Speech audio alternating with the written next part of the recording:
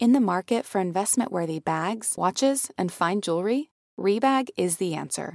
Rebag is a luxury resale platform where each piece is carefully inspected by experts to ensure quality and authenticity. Use Rebag to buy and sell finds from the world's top brands, including Louis Vuitton, Chanel, and Cartier. Head to Rebag.com and get up to 15% off your first purchase as a member with code REBAGNEW. Shop today at Rebag.com. That's REBAG.com. And use promo code REBAGNEW for up to 15% off your first purchase as a member. Welcome back, everybody. It's Not Another True Crime Podcast. I'm Sarah Levine. And I'm Danny Murphy. We're your partners in wine, crime, and time. And you could be doing all those things with us live next week. That's right. Oh my God, it's next week. I know. Yay. It's hitting us fast. We got to pick a topic. We got to do all those things. But we're just so excited to see you guys on February 16th at 7:30 p.m. Not Another True Crime Podcast Live is going to be at Union Hall. You can get your tickets at unionhallnewyork.com or unionhallny.com or on the True Crime Instagram or just DM us. Be like, where's that link again? We're happy to send oh my God. I'll personally send it to you. Like, I do not care. I have no shame. No shame. I'll just start DMing it to just strangers or just anybody. I'm like, do you know this podcast? They're like, no. And I'm like, do you want to come to this live show? It's like when you would make a Facebook event and just send everybody, like, all of your Facebook friends the event. And you're like, sure, you can come to my birthday. Parties were more fun with that, I will say. I feel there was a level of, like, intrigue and mystery and chaos. Because I'm like, wait, they're here. And now I'm like, when was the last time I went to a house party? I do not know. Oh, my God, yes. We got to bring back the intrigue. That's what Meta's missing now. They rebranded and they lost the intrigue. But there's a lot of intrigue in the 1800s. Oh my gosh, learning and discovering. Honestly, I'm loving this for us. I think it's so interesting to go back into time and do these like older cases that I feel like a lot of people don't know about. Yes, we're like the sheriff of true crime because she's like, if I can turn back time, and we're like, babe, we got you. Like, yeah. Sheriff, say no more. And we kind of like, because it's like there is so much like it's almost like we can almost look at these cases like, if this was happening now, how long would it take to be solved or anything like that? Yeah. So let us guys know if you guys are also enjoying these older ones, because we are really enjoying researching them. We'll get into how deep Sarah researched this one. Yes. Also, I feel like if your town has like a famous case, that it doesn't matter if it's been solved or not, like you can DM me, Sarah Lamim. I'll definitely see it if you do that. You can DM like the True Crime account, Not Another True Crime. But yeah, like let us know what your town mysteries are and urban legends and all these things. You know, that's like my dream. If we like just do an episode of it's like we cross country podcast, except from our couch, so we don't have to we did be in the car together. That episode that was like really famous, right from your town, the Jeanette De Palma. Like that was famous. Oh, in that area, yeah, Jeanette De Palma, and then also, I mean everything. John List and everything. Like, there's a lot of these cases that I feel are very leveled and twisted and everything like that might not have national recognition or might not as much or was at the time, but in the town that you're in, it's so famous. So please let us know if you have any of those. Yes, that's true. I know we got to travel to Great Neck. I got to see Great Neck, we have a lot of fraud. We could do there's a big SAT scandal. So we could do that. I don't know if there have been like anything. I mean, I'm sure there's been something. So we'll see. There's something there. There's something in the land. So today we are traveling, figuratively, to Waterford, New York. And shouts out to New York Almanac for really doing the heavy lifting. And also I have to shout out my friend, not really, but my good esteemed colleague, Russ Vandervoort, the Waterford town historian who I reached out to because I had some questions. And he was so great. I really gave him a short time crunch, and that's my bad. But he really answered my questions. He totally delivered, and I could tell he knows a lot more that he just wasn't able to fit in because I gave him a really short deadline. So thank you, Russ. We're so grateful for your responses. And Yeah, I'm excited to get into this. It is. At first, I'm wondering, how did you discover this case? Like, how did this come to you? Okay, so I was doing like our trivia, as I do on Not Another True Crime Instagram pretty much every day.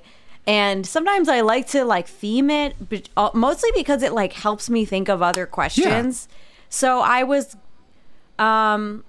had seen an update, by the way, about the Tylenol murders, the famous like Chicago poisoning in the 80s where like 6 or so people died from taking Tylenol laced with cyanide.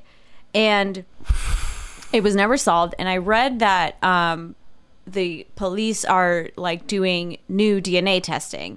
Oh, shit. So, yes. So that's exciting. And they're working with Othram, which is this company that does like all this genealogy testing and like help solve crimes. So I was like, oh, interesting. Okay, let me look up like some other like poisonings that were never solved. And so it brought me here. And I was like, oh, this is very interesting. It's giving some Lizzie Borden-esque vibes. Oh, yeah, 100%. And there's actually a good reason for that we'll get to.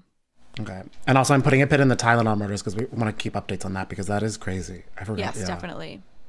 So we are telling the story of Catherine and Elizabeth Nolan, and they come from a big Irish family that immigrated, and they first settled Erin go bra. Yeah. They first settled in Stillwater sometime in the 1800s. Michael, the patriarch, worked as a farm laborer. And what I do know is that a lot of them fought in the war. You know, the Civil War. Ever heard of it? That's it. Yeah, we're going TBT for this one. Yeah. Really deep. And they moved to Saratoga County after the war. So by 1880, Michael had moved to Waterford, where he worked as a machinist, according to the census. Which I'm like, that's a... Like, I love that how literal and also vague that title is. I know, yeah. I'm a machinist. It's almost like when people say now, I'm a podcaster. It's like, what like do you mean by that? Like, yeah. It's like I talk into my voice notes app. Or a DJ. Yeah, those are kind of... A machinist is giving me a riot job title now. Oh, my God, yeah. Honestly. And he was 38 at this time. It's 1880. You know, end of his life, basically, then. Just kidding. Well, it would be close to it, but not really his fault. True. So he'd married a woman named Ellen, and they had 5 children, 4 girls and a boy. Shouts out to you, Ellen. And God. And by the 1890s, 3 of the children were working in the mill, which really feels very 1890s. They weren't children, to be fair. Yeah. So 3 of their children, but they were adults, kind of. So Ella is the eldest daughter. She's 21. Catherine, the second oldest, is 19. And they both work in the mill alongside John, 17. Okay, it's truly a business. What is it? I have a brain for business and a body for sin. Working girl. I'm like, they're working girls. I'm like, okay, get it. Okay. You know how you can break a glass ceiling with whatever a machinist holds. I'm sure. Right. I don't think I'd want us to like work in a mill, but we all have our things. Not quite. But I guess when you're in a place called Waterford in the late 1800s, I don't know what else. Yeah. It's true. I'm just not built for physical labor, and I could not survive in these times. I think I pulled my back out from a Pilates class a week ago, and it still hurts to stand. So, yeah, I'm not. I'm glad you said that because I like literally fucked up my wrist when I was just trying to move my dresser against my wall. And as I was doing it, I was like, this is stupid to do. But I was like, it'll be fine. This was a month ago, and my wrist still hurts. So anyway, okay, so we're not being machinists anytime soon. No, you're not going to catch me milling in the mill. A million. And so even though like everything looked fine behind closed doors, things in the family were kind of a mess. Catherine was engaged, but her fiance said he wouldn't marry her while her mother is alive. What? Huh. Like, are we getting from this, like, the fiance is like, I hate the mom? Or just like, I don't know. I don't want in-laws. I don't know. I didn't have a lot of context. And yeah, And I'm sure you have too. I've heard of people who don't love their in-laws, but I've never heard of people saying, I need my future in-law out of the picture. Yeah. To get this They show need on to the be road. dead. No. And then John was also getting like a little too friendly with the whiskey, if you know what I mean. Frisky with the whiskey. I mean, they are That's Irish. a good one. So yeah. Oh, whiskey frisky is that is kind of this so far is just Irish vibes through and through. So true. And he like even ended up in jail a few times. And then on top of this, Mary, the youngest, had a child by 16 who was born out of wedlock. So, you know, we whatever. She's a teen mom. Teen mom, but also is that young to have? I mean, is that young to have a kid back then? I guess so. I don't know. To me, I'm like, you're a child bride. Well, she's not a bride. To my 'cause friends she's now, born out of wedlock. I'm but- saying, I'm like, why are we getting married before 40, guys? What's happening? Seriously. So, cut to October 23rd, 1893, and Michael suddenly dies at the age of 51. Then, 20 days later, Ellen, his wife, dies. And then Ella, Shit. the oldest daughter, dies. No. And you're like, what the fuck is going on? Like, is this family, like, cursed? Are they cursed? Is something going on inside the house? Or, like, is this just the worst coincidence of all time? It can't be. They do call, well, Murphy's Law is an Irish saying for anything that could go wrong will go wrong, but I don't think that really applies here because of the Nolans. That is true. Also, they say, like, twice is a coincidence, 3 times is a pattern. Oh. Yeah. That's true. So I'm like, that's suspicious as fuck. So at first, it was believed that the family members were all exposed to embalming fluid, and that's how they died. I have a lot of questions about that. Like where, like I also, I don't know if it's one of those things where it's like, oh, I took like how some sentences from the past where people's like, oh, I rode my horse to the apothecary, and I'm like, what? Hell yeah. And am I just supposed to interpret that as like a normal thing? Like, are people just like sniffing embalming fluid back then? I don't know. I'm also like, I don't understand how, and also then How? you know, what do morticians do? Like, what do you mean exposed? You know what I mean? That's true. Like, I'm sure they're not wearing a KN95 back in the 1800s. Like, back then, I'm like, is embalming fluid just bourbon? Like, did they have anything back then? it's actually salt. Like, it's a preservative. Oh my god, mummification. No, just kidding. I'm like, oh my god, that's like gonna be a new like restaurant vibe though. Like, mummied, and it's just like everything is very salty. I guess that's what Salt Bae was trying to do. I thought you were gonna say like wrapped in cloth, and I was like, kind of gross. Okay, no. I need structure when I'm eating. I don't want to just be in a big cloth. I feel that would make me feel too Jabba the Hutt. We have a lot of other better restaurant ideas, so maybe we'll shelve this one. We'll get yes. We'll be back on the Bunsen burner for those. Yes. So then by February of 94, that's 1894, Catherine filed paperwork to administer Michael's estate, which included $1,000 installment life insurance and some properties he owned. And Russ kind of told me what the actual... he said basically it would be like about $90,000 in today's money, but I'll get to it. Damn. Okay. But you know, it's not chump change. I wouldn't kill someone now over $1,000 a month, but back then it was worth. That's way true. More. And also back then, when you're just like, how are they gonna know? We're gonna find Well, we'll me. see. Yeah, no, but back then it was a lot more money.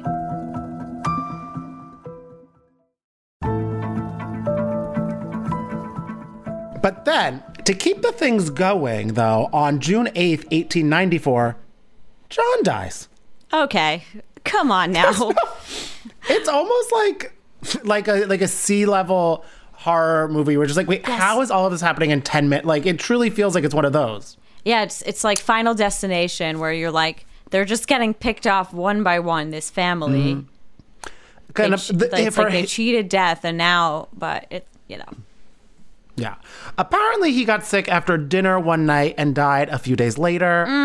Of course, his That vibe. I is mean, I don't know sketch. if they probably were like, whiskey gone sour. I guess a whiskey sour would not kill someone because that's just a regular drink.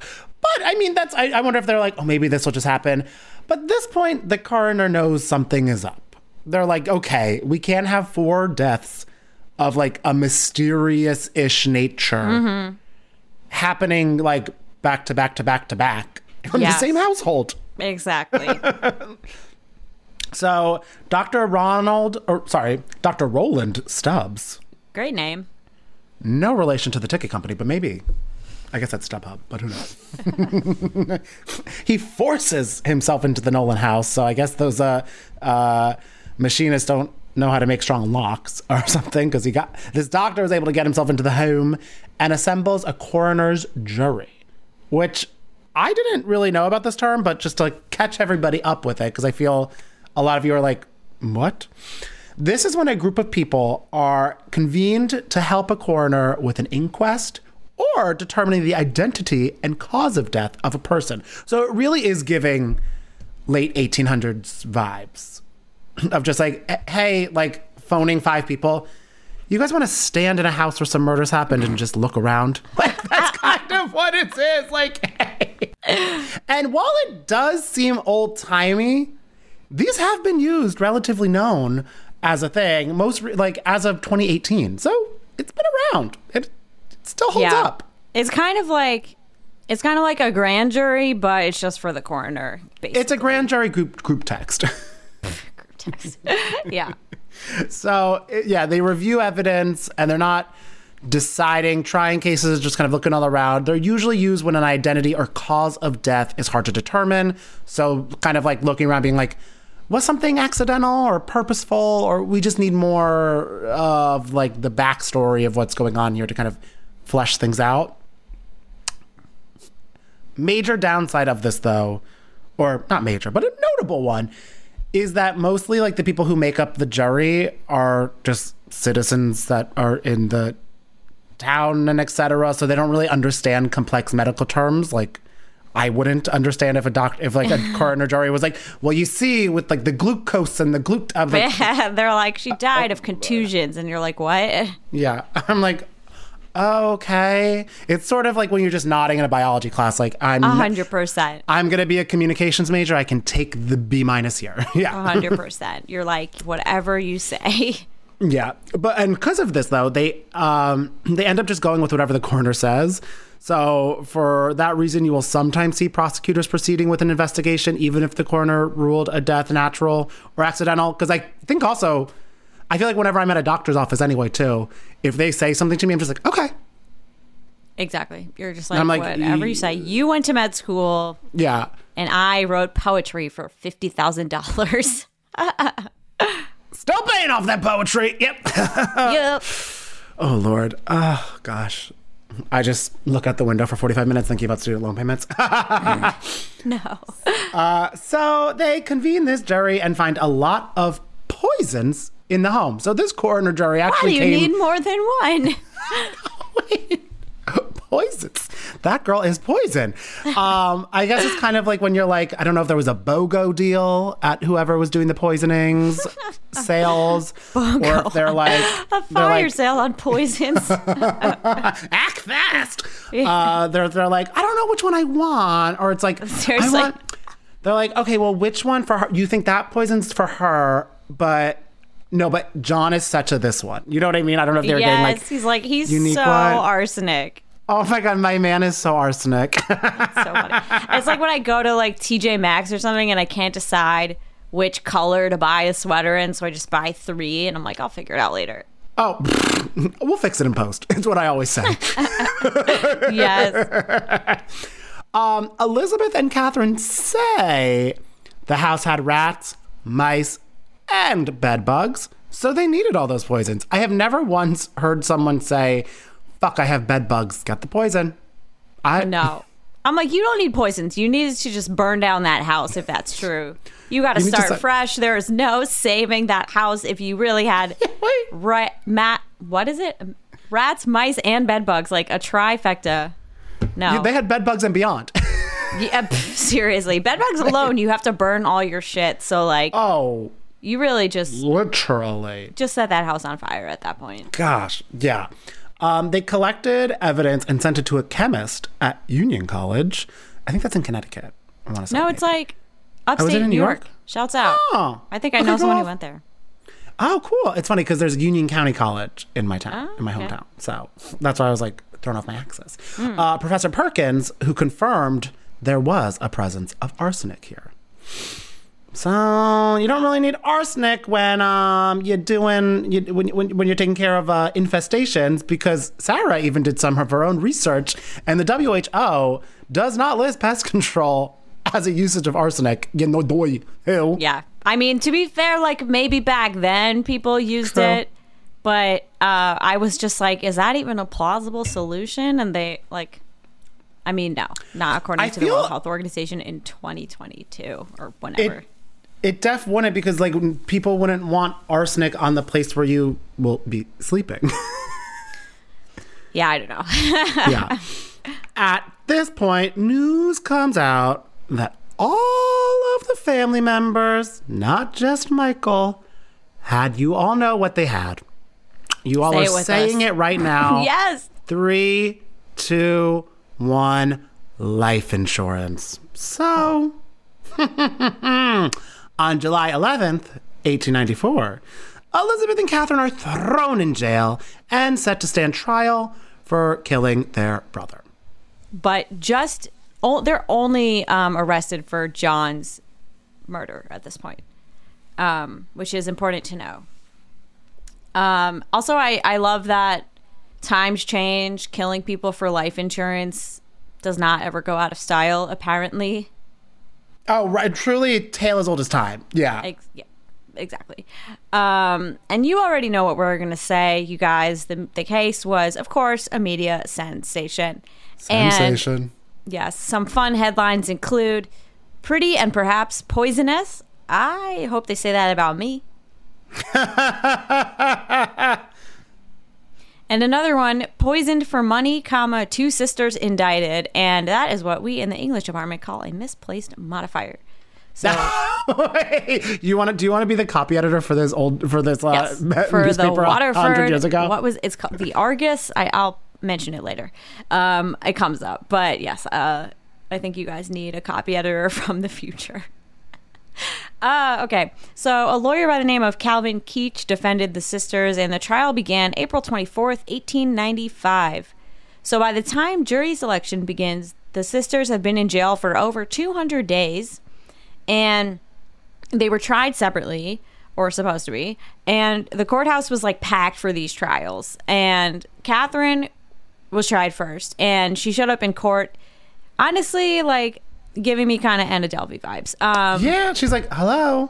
Yes, she was wearing mourning clothes. She was shielding her face. Mourning with a U, by the way, not like pajamas. She came in and just like matching like Scooby-Doo pajamas. Like, yeah. Hey guys, like with some cereal. What are we all doing here? Oh my God, right? No. Good morning. And here's interesting. She was shielding her face with a fan that was loaned to her by a reporter for New York World. And she'll come back later at this reporter. But it was rumored that fan belonged to Lizzie Borden once upon a time. Oh. Yes. Weird connection. Not cursed fan, but a fan for or maybe good luck, special type of woman. She got acquitted. Yeah. I was going to say, yeah, actually, yeah. And the Albany Most Argus... dangerous women do, or whatever that saying is. Oh, my God. It's on like a Lululemon bag. Oh, yeah. Ugh. And so the Albany Argus described Catherine as follows. She was becomingly attired in black and was apparently in good health and spirits. She is not a prepossessing young woman, although not by any means ugly. Thank you, Albany Argus. Good to know. She has a shrewd but not very intelligent face, frequently covered by her fan, with nothing very criminal about it. You know how criminals just have criminal faces? What? Okay, I kind of get what they're saying, but I know. Yeah. It's kind of like, because like sometimes you just like people being like a little like, ooh. Or sometimes when someone takes a photo and they're just like, their eyes are staring at you, I'm like, okay, you committed something. Well, sometimes you can definitely see it in people's eyes, but sometimes not so much. Sometimes not so much. And or then even like an Anna Delvey when she smirks, I'm like, okay, you've committed so many crimes. Oh my gosh, yes. It's the gloat. It's the gloat. And then they also go on to say the ordinary observer could not believe that she could perpetuate the foul crime laid at her door. She heard the charges read against her and showed no emotion. So, interesting. I like that they really made the point to say that she's not ugly. Well, I mean, that's what they're like, no, she's pretty. Pretty people don't commit crime. I think this is the script inspiration for Elle Woods. We're like, endorphins make you happy. Happy people don't kill their husbands. Oh my God, seriously. Pretty people don't commit crimes, guys. I'm like, I think that's the most of the, like, so many life insurance things are over that. Yes. So the prosecution claimed that Catherine poisoned John's tea. She said that she drank from the same cup after him and didn't wash it and didn't get sick. Of course, there's really no way to prove that. I was going to say, trials. This is why we need to just always do trials from late 800s. Because, like, you poisoned his tea. I also sipped that tea. Shit! Like, there's no, like, they can't, like, they're like, God damn it! No, seriously. I feel like you could probably get away with murder as long as someone didn't see you actively committing the murder. Doing the murder, yeah. Like, that's it. I feel like they really tried, and I can't fault them for not having technology, but it's just, like, it's a little silly. It's funny. And so the defense claimed that if the prosecution couldn't prove the motive was to collect the insurance money, they had no case. And, like, this is just wild to me because how do you prove a motive? Like, you can't go inside someone's head unless you have, like, a notarized letter from her being like, yes, I intend to kill for the insurance money. I know. I don't really know what their end game is with that. So she's just like, you can have a psychic do it, maybe. I'm shocked they didn't have a psychic actually come in and do this. Right. It's like, you can't prove it, but you can put forth a motive. Like, so they had the insurance agents testify, and the agent confirmed the legitimacy of the policies and said that all the family members were present when the policies were made, which, like, seemingly disproved the motive. But I was confused about this because I'm like, you can I feel like, number one, having a legitimate policy is, like, all the more reason to kill for it, you know? Right? Because it's like they were present there, so they knew it existed.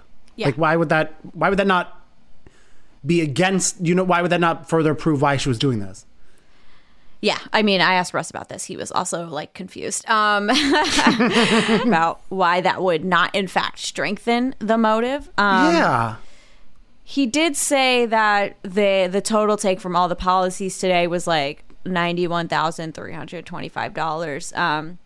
He also said it's, like, important to note that before this insurance agent testified, there were 2 days of testimony from all these chemists who kept talking about, like, how the arsenic would react in the tea and, like, what would happen and blah blah blah, and, like, it just fucking bored everybody. Like, and, like, they were so excited to explain, like, science. No, and everyone's like, I'm okay. Yeah, they were fucking bored. Like, the jury, the press, the spectators, like, they were just bored from these chemists. So I think when this insurance agent comes on, like, I don't know, it just switches things up. And meanwhile, the defense attorneys were, like, a lot more eloquent, just, like, waxing poetic about the plight of Catherine and Elizabeth. So, yeah. So I think that's part of it, too, is just, and this happens in trials today, like, just juries get fucking bored if you bog them down too much with science. Yeah, which I know any scientist listening, you're like, but it's interesting. I feel you. But it's hard for a jury. Yes. Yes. So then a key piece of testimony came from the local druggist, which was actually the word that they used, which I think is amazing. That is new career pivot. Yes, exactly. I would like to be a druggist. Druggist. His name is John Cole. He testified that 2 days before John died, the brother, he sold Catherine, you guessed it, arsenic. Arsenic. Okay, John Cole coming with the piping hot arsenic tea. Literally. So here's, like, just a really fucking weird ass twist that I don't even, like, know what to make of. So the defense, they called a man to testify by the name of John H. Pines. He was a mill owner. And he testified that he employed both John and Catherine Nolan at the mill. As you'll remember, they both worked at the mill. He said that Catherine was prone to these fits and even had them at work. But he also claimed that there were actually 2 Catherine Nolans in Waterford. What? Huh. Sir, why is this man coming in the bottom of the 9th just to cause chaos and confusion? She would have fits, but which one are we discussing? But there are also 2 of them in this town. Sure. He also said that both Catherine Nolans worked at the mill. Wow, what are the odds? I would imagine if they were okay, now it's time to call Catherine Nolan to the stand, and then everyone's expecting Catherine to walk up, but then it's just a girl in the highest heels walking from the back, doon, doon, doon. Hello. It's will a real Slim Shady please stand up? And so then John Pines said that the other Catherine had red hair. So the prosecution recalls John Cole, and they're like, okay, so did the Catherine Nolan that you sold the arsenic to have red hair? And John Cole is like, no. No, I'm John Cole. It's what? What was that?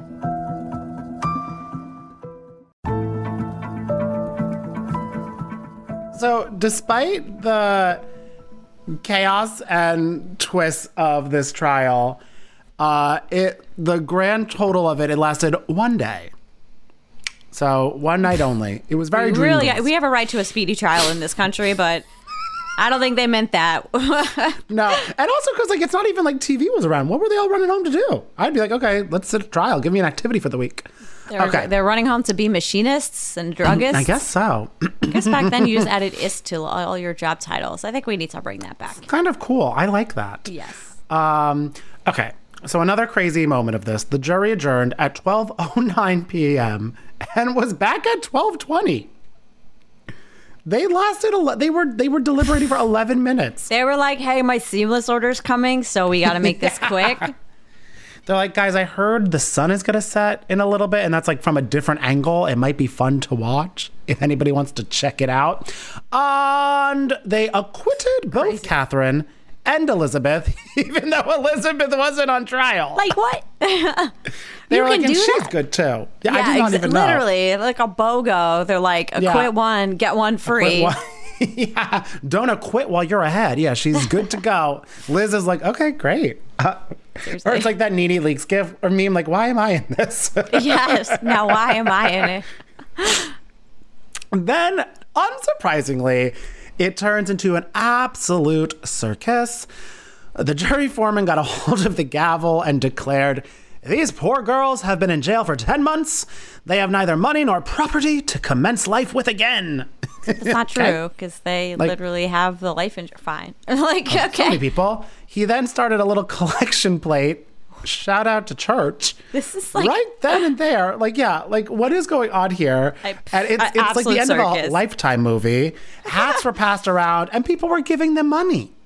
Absolute mayhem. Chaos. After the trial, the sisters moved into their attorney's house. It really does. It is what Casey Anthony did. Very interesting with that. And said they would never return to Waterford again. Never. It's like when you are an asshole to a retail worker and you're like, I'm never coming back here again. And they're like, please don't. Yeah, they're like, can we get that in writing? Thank you. Thank you so much. Please. I would exactly. Love. As for why they got acquitted, our boy Russ gave us a little extra intel with all this. He says that it appears that the newspapers of the day were lending sympathy to the girls from the start. Although the reporters admitted it was a heinous crime, they never blamed it on the girls because they were just like, oh, this awful tragedy. How could it happen to this family? Almost kind of lumping them in, being like, oh, these, giving them more of a poor girl's vibe. And again, even they said she's pretty. Yep. Which is exactly what happened with Lizzie Borden. Nobody believed that someone pretty and rich and a woman could commit an axe murder, which, you know what, an axe murder is definitely more gruesome than than a poisoning, but still. Yeah, so they were really just getting a lot of sympathy and just people like, I don't know how. The family was originally from Ballston Spa after immigrating from Ireland, and the people there even had a lot of sympathy for them.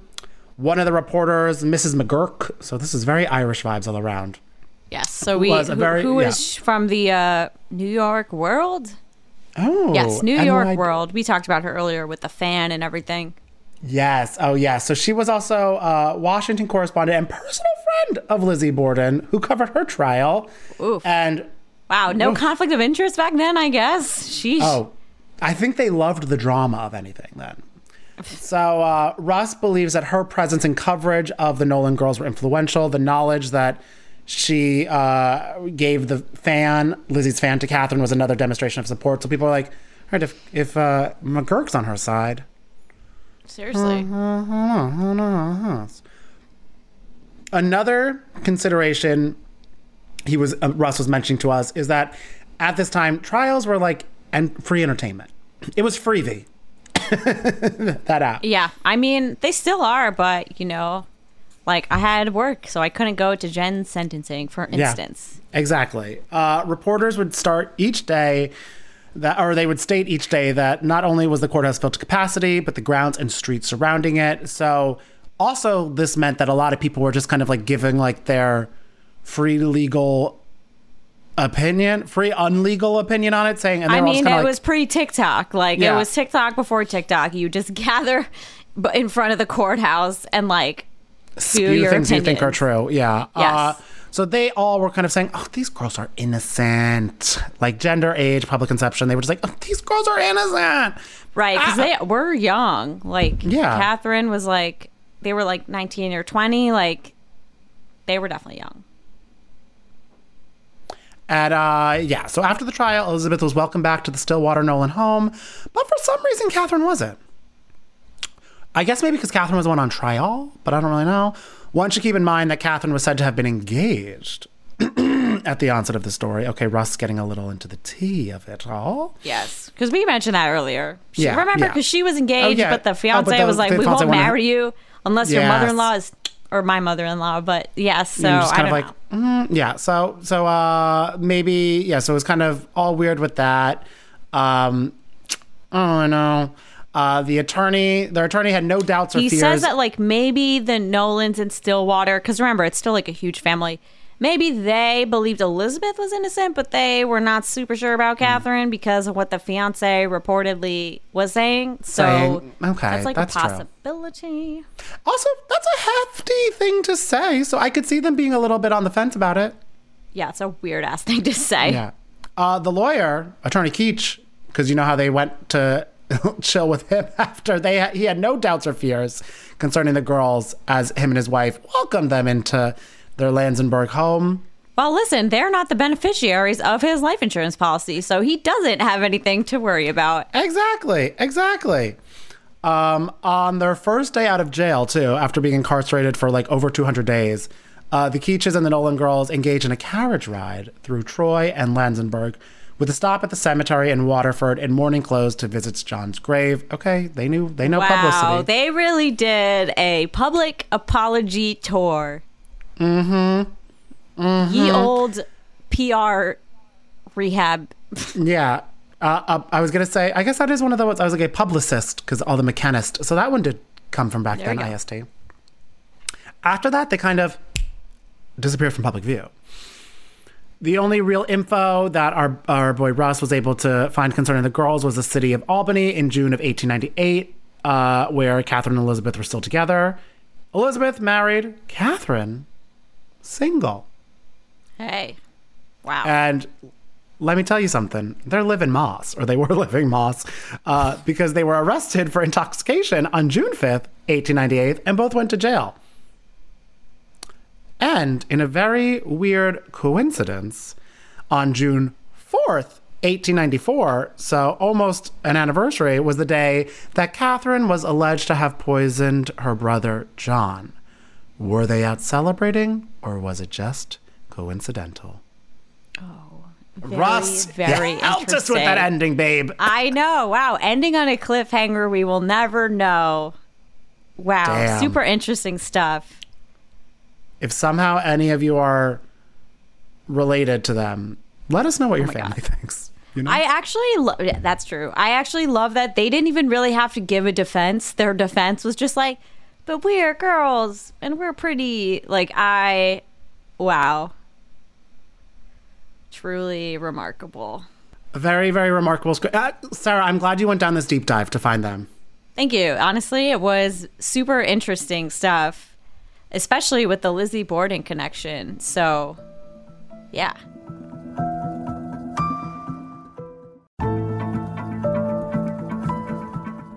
The connection wasn't crazy, and what I always get so excited to see is how Jorge connects the trivia to the crime.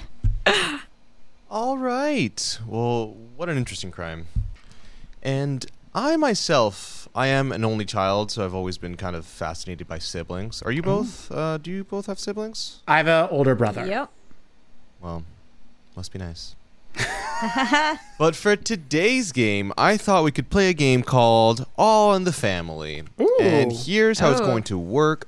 I'm going to read you a little blurb about some famous siblings throughout history. It's going to be your job to tell me first the family name, if you can just name what siblings they are. And you will get a bonus point if you can tell me each of their names. So first off, Danny, you will be first. Okay. Here is your blurb. One of them wrote the music, the other the lyrics. These brothers created a sound that some say defined the jazz age of the 20s and 30s. Fuck. Don't know. Wait. The jazz age of these brothers? Wait, so we name both of the siblings?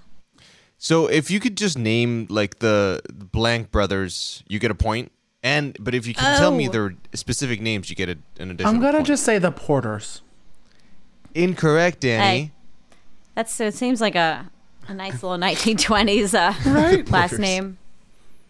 Why not? So I feel like you do know this. They composed over 24 Broadway musicals and Hollywood scores. The brothers? Was it the guy who did Anything Goes? No, that's Cole Porter. The correct answer, Danny, is Gershwin brothers. Oh, okay. Come on. Do you know their names? No, I know they have a theater. They're George and Ira Gershwin. Oh, Ira. They composed Porgy and Bess, An American in Paris. I mean, all these hits like Summertime. Hits. Ever heard of Summertime? Ugh, yes. Rhapsody in Blue. Summertime. So incredibly famous. Their music really did define the whole age and kind of like the modern day musical. George and Ira Gershwin. Okay, shout out. A couple of buds working together throughout their lives. All right, Sarah, this next question is for you. The youngest of two sisters, they became record-breaking all-time champions, acing all around the court for over 20 years. The court? Shit. Okay. That's all I get? Oh my god, okay. Basketball, right? Yeah, there's not really other courts. I just know Sue Bird. That's it. Wait, girl, can I come in with an interception to, I think, help you? But I'm sorry if I do you wrong. Sure. That's also called tennis courts.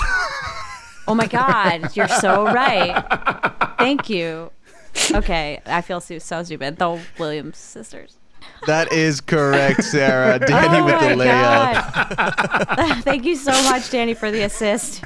I got you. I got kind of worried there. I thought you would get 0 out of 6 here in this. I know, Danny. Exactly. Danny's winning like 6-0 on trivia, so he can throw me a bone. I was like, I saw your face. You're like, when you said it's only basketball courts, I was like, no. Yeah, I was like, soccer field. Wow, I just forgot tennis exists. My bad. Sarah, what are their names? Serena and Venus. Correct. 2 points for Sarah on the board with an early lead. Serena and Venus Williams. A great movie just came out about this, actually. King Richard. Yes. With the maligned Will Smith playing their dad. But and a great Beyonce song. Yeah, great Beyonce song. It's a super interesting story. I love tennis myself. I go to the U.S. Open every year. I mean, I feel like living in New York, it's such a fun thing to do. I want to like get cocktail. that melon ball drink. Yes. Yeah, the honey deuce. Honey deuce. Wait, I Yes, wanna, there we like, go. play I just tennis. want that. I know. Playing tennis in New York is kind of tough because I don't know where to do it. there's courts, there's public courts around, but I know it takes a lot of space. It's not like, basketball, you can play 10 people in a court. With tennis, you can play up to two, maybe four. True. So, but yeah, they've been playing for, well, I guess Serena just retired. 26-year career, won all the majors. Incredible careers. And they grew up very, very sort of humbly from California, but they had an amazing, amazing career. All right, Danny, back to you. This one's a little tougher, but you might know this. Okay. These identical twins from West Orange, New Jersey. Ooh. You're from New Jersey. You might know this. Grew up to be groundbreaking astronauts. And one of them spent over a year in space while the other stayed behind to study the effects of space on the human body. What? Oh, no. I thought you might know this because you're from New Jersey. Pair of famous identical twin astronauts. I feel like one has like not a rest stop, but I feel like Rest. literally, there's a Bon Jovi one, so it's not that. Oh my God, is there a Bruce Springsteen rest stop? Okay. Wait, okay, well, A, I think it's the Kelly brothers. Correct. That is Okay. correct. Well done. Ooh. And B, before we get to the second part, Bruce Springsteen turned down having a rest stop named after him, allegedly, and John Bon Jovi didn't, because everyone's like, John Bon Jovi likes to have his name on things. Bruce is just a chill guy. He's better than a rest stop, so yeah it's fair. Power move. Rest stop? No, thank you. Yeah. It's like so sad when you walk in, it's like playing John Bon Jovi constantly, and I'm like, this is, God, okay. You're like, it's Danny, 3 in the morning. Do you know their names? I'm literally just... Okay, one of them became a senator for Arizona this year. Ew. Mark? That is correct. That's one of them. Scott? Oh my God, you did it, Danny. Wow. What a Can I guess. tell my you? gosh. I just thought of... You're like, what- 2 names? Sure. Sarah, what'd I tell you? Well, I knew Mark Kelly became a senator, but Scott... Wow, Amazing. I really pulled that out of nowhere. Holy well done, shit. Danny. Oh my 2 God, points. okay. Tie Okay. game. Whew. Love that. Yeah. Wait, which was the one who went to space? So Mark Kelly went to space, Shit. the one who became a senator, for over a year, and He it was was in an space for experiment. over a year? Yeah, it was literally just to study if my your God. genetics or anything would change What? if you were in space for over a year. He was So just Wow, a... he played Russian roulette with his life? Fuck. Pretty much. Jeez. I mean, they foresaw that nothing, like he wouldn't die or anything, but they were thinking maybe the radiation anything. would affect his genes or have effects on his like bones or muscles or whatever. So they kept one of the brothers behind, and since they're identical, they have like the same genetic makeup. Oh. So when they got back, they did experiments on both, and they did find some like minor changes Weird. in terms of like the fluids in the body. Like his vision was a little messed up because the eyes are very sort of sensitive, but nothing that didn't reverse within about 8 months, they said, and there was like Okay. no long-term sort of genetic changes. So it was a successful experiment. If I never go to space, it would be too soon. That scares me so much. Yeah, I'm good on that. I'm good good. on space. People are like, we have to live on Mars. I'm like, y'all have fun with that. Yeah. I'll be the Yeah. Last of Us here on HBO Max. Seriously. I have not watched that show, but I Alright. think it's about the apocalypse. Well, moving right along, Sarah, this next question is for you. These brothers from the 1700s grew up to be among the best-known storytellers of folktales, which have been adapted throughout the years by people such as Disney and Sondheim. The Grimm brothers? That is correct, the Grimm brothers. Ooh. Okay. Well done. Do you know their names? I sure don't. Just pull No, like I- pull I a know Danny. sometimes they go by the Brothers Grimm. Yeah, just think of Yeah. 1700s names. And I'll give you a hint. They're 1700s. from Germany. Oh, Hans? Oh. And okay, what's another German name? Is Hans more Austrian? Whatever, it's too late. Ooh, wow, I really don't know. The like- only German name I could think of is the bad one, so we're not saying that. I feel like F, Maybe like a Frederick. Wrong on both, Sarah. Their names are Wilhelm Karl. Wilhelm is pretty German, I would think. And Yeah. Jacob Ludwig Karl. Jacob? Eh. I was never guessing the Ludwig. So no, but we tried it. Well, We tried. We'll tried. But yeah, it is the Brothers Grimm. I mean, their bibliography is crazy. Cinderella, The Frog Prince, Hansel and Gretel, Rapunzel, Snow White, Little Red Riding Hood. Like, literally Banger every after little banger. fairy tale or folk tale that you can think of, these guys were responsible for. There were German academics. They lived a quiet life Okay. and just wrote bangers after bangers. That's kind of that. a nice life. Oh yeah, that's what I'm trying to do. Yeah, just live a quiet life in and just Germany. write. Yeah. Live goals. Well, Sarah, you got 1 point. Not the second one because you didn't know the names, but you're still in the take lead. it. 3-2. There we go. Anyone's game. All right, Danny, this next question is for you, and this will be your last one. There's 2 left, one for you, one for Sarah. Fuck. These brother actors were renowned throughout the United States in the 1800s for their theatrical performances, and one of them made quite a splash at a performance of Our American Cousin at the Ford Theater in 1865. Oh my god, there's no like property brother questions on this. I didn't think of that. Actor Hanson? brothers from the 1800s? Yeah. There's a couple hints in here. So one of them made quite a splash at a performance of Our American Cousin at the Ford Theater in 1865. Okay, I'm sadly when I think of Splash, I'm just going I'm going to the Tom Cruise Splash movie and also Celebrity Death. 1800 movies? Theatrical performances. Oh, performances. Okay, but still that doesn't fuck. And this was 1865. This is why I'm never worried about it, because like these probably the most famous people of all time do not have a single thing. I'm like, that's why I'm like, life is like, just live your truth, live your life, because I have no clue So who these fleeting. people are. It's everything is fleeting. I probably true. walked over them when I was at the going to get a Dunkin' on the Hollywood Walk of Fame, but alas, I don't know these people. Oh my god. The Booth brothers, Danny. Edwin Oh shit. and John Wilkes Like Booth. John Wilkes. Yeah. Okay. Oh, Because when you said 1865, I was like Civil War. Interesting. Yeah, that was the assassination of Lincoln. Abraham Okay. Lincoln. Okay. oh, Quite the okay, yeah. splash. I literally, I was like Natalie Wood, but He that went was out with not- a bang. We could say. Yeah, that should have included that too. Yeah, so The everyone way knows I thought John we were Wilkes going to be like Booth. doing the Wahlberg brothers here. Seriously, I was like, I'm. Or that's right. Oh, in the back of my mind, I was like, okay, Jorge's a carpenter's boy, I feel. I'll get them unlocked. Nope.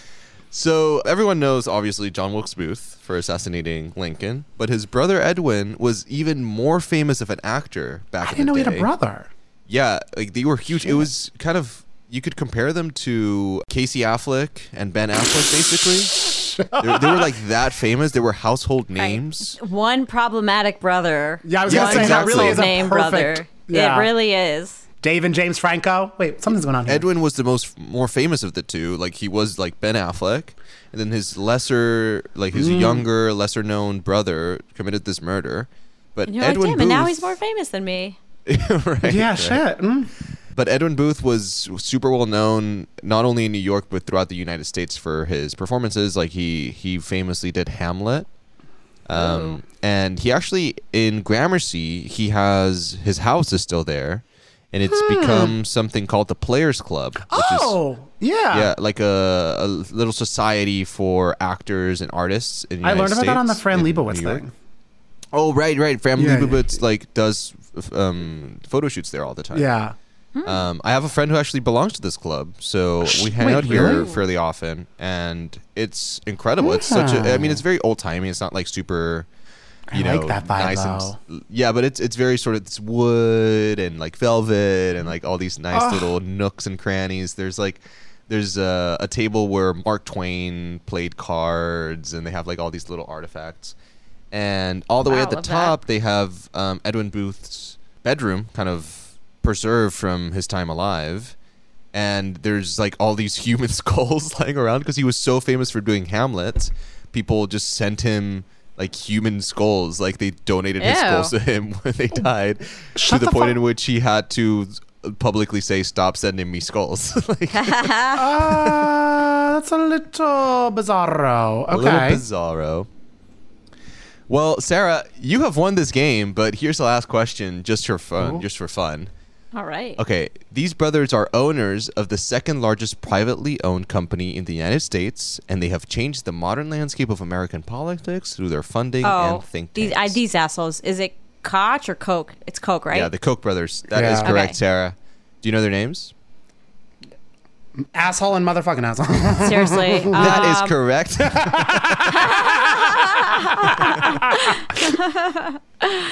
I'm going to just throw out some random names. I'm going to go with a Bill. Okay. And I think Ed is wrong because Ed Koch was the mayor of New York, and it's not the same guy, but I'm just going to go Ed. Sorry. Yeah.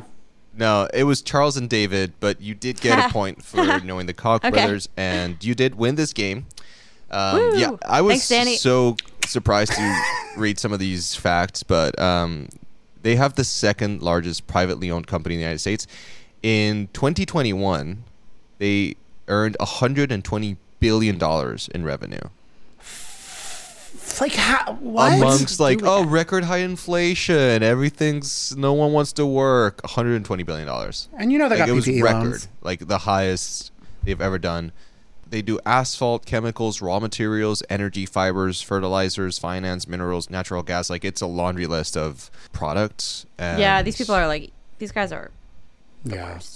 And they have the money to throw around to make sure like none of these industries ever get disrupted. So that's really why they got involved Right. into politics, because a lot of these are bad for the environment. If you could, Well, that's what excellent. they're like. Yes. So it doesn't get disrupted, but like the reality of life is going to disrupt it. yeah, Cool. exactly. Cool. Like plastics, petroleum, like that ranching. You know, this is all things that are very damaging to the environment and our modern Great. life. But Sarah, you have won this game. Wow, look at you. On the board. Oh my God. With honestly, I couldn't have done it without you, Danny. So I got you. Where you know what? I volleyed it to you. I think that's a tennis. it's true. word. It's like we Yeah. have to make it somewhat interesting for the Grand Trivia Championship. So I appreciate it. I'd rather you win and the Williams sisters get a shout out. It's true. Very true. And we'll have to see who wins our trivia game. We don't know what it's going to be yet at the live show. That's going to be fun. Check us out at Union Hall. You can get tickets on our Instagram bio. Link in the bio. You guys know how it works. At Not Another True Crime. I think I also put in the link in my bio. Sarah Lamim. And you can follow me on Instagram at Kashmir Danny, Kashmir with a K. We're posting all about the show. We're posting all about all the things. It's going to be a fun time. Yes, and thank you all for listening. Thanks for supporting us, and we'll be back next week. Not Another True Crime Podcast is produced by Jorge Morales-Pico, Sean Kilby, and Rebecca Sosmacat. Editing by Jorge Morales-Pico. Social media by Sarah Levine. Be sure to follow at Not Another True Crime on Instagram, Twitter, and Facebook. And send all of your emails to natc@betches.com.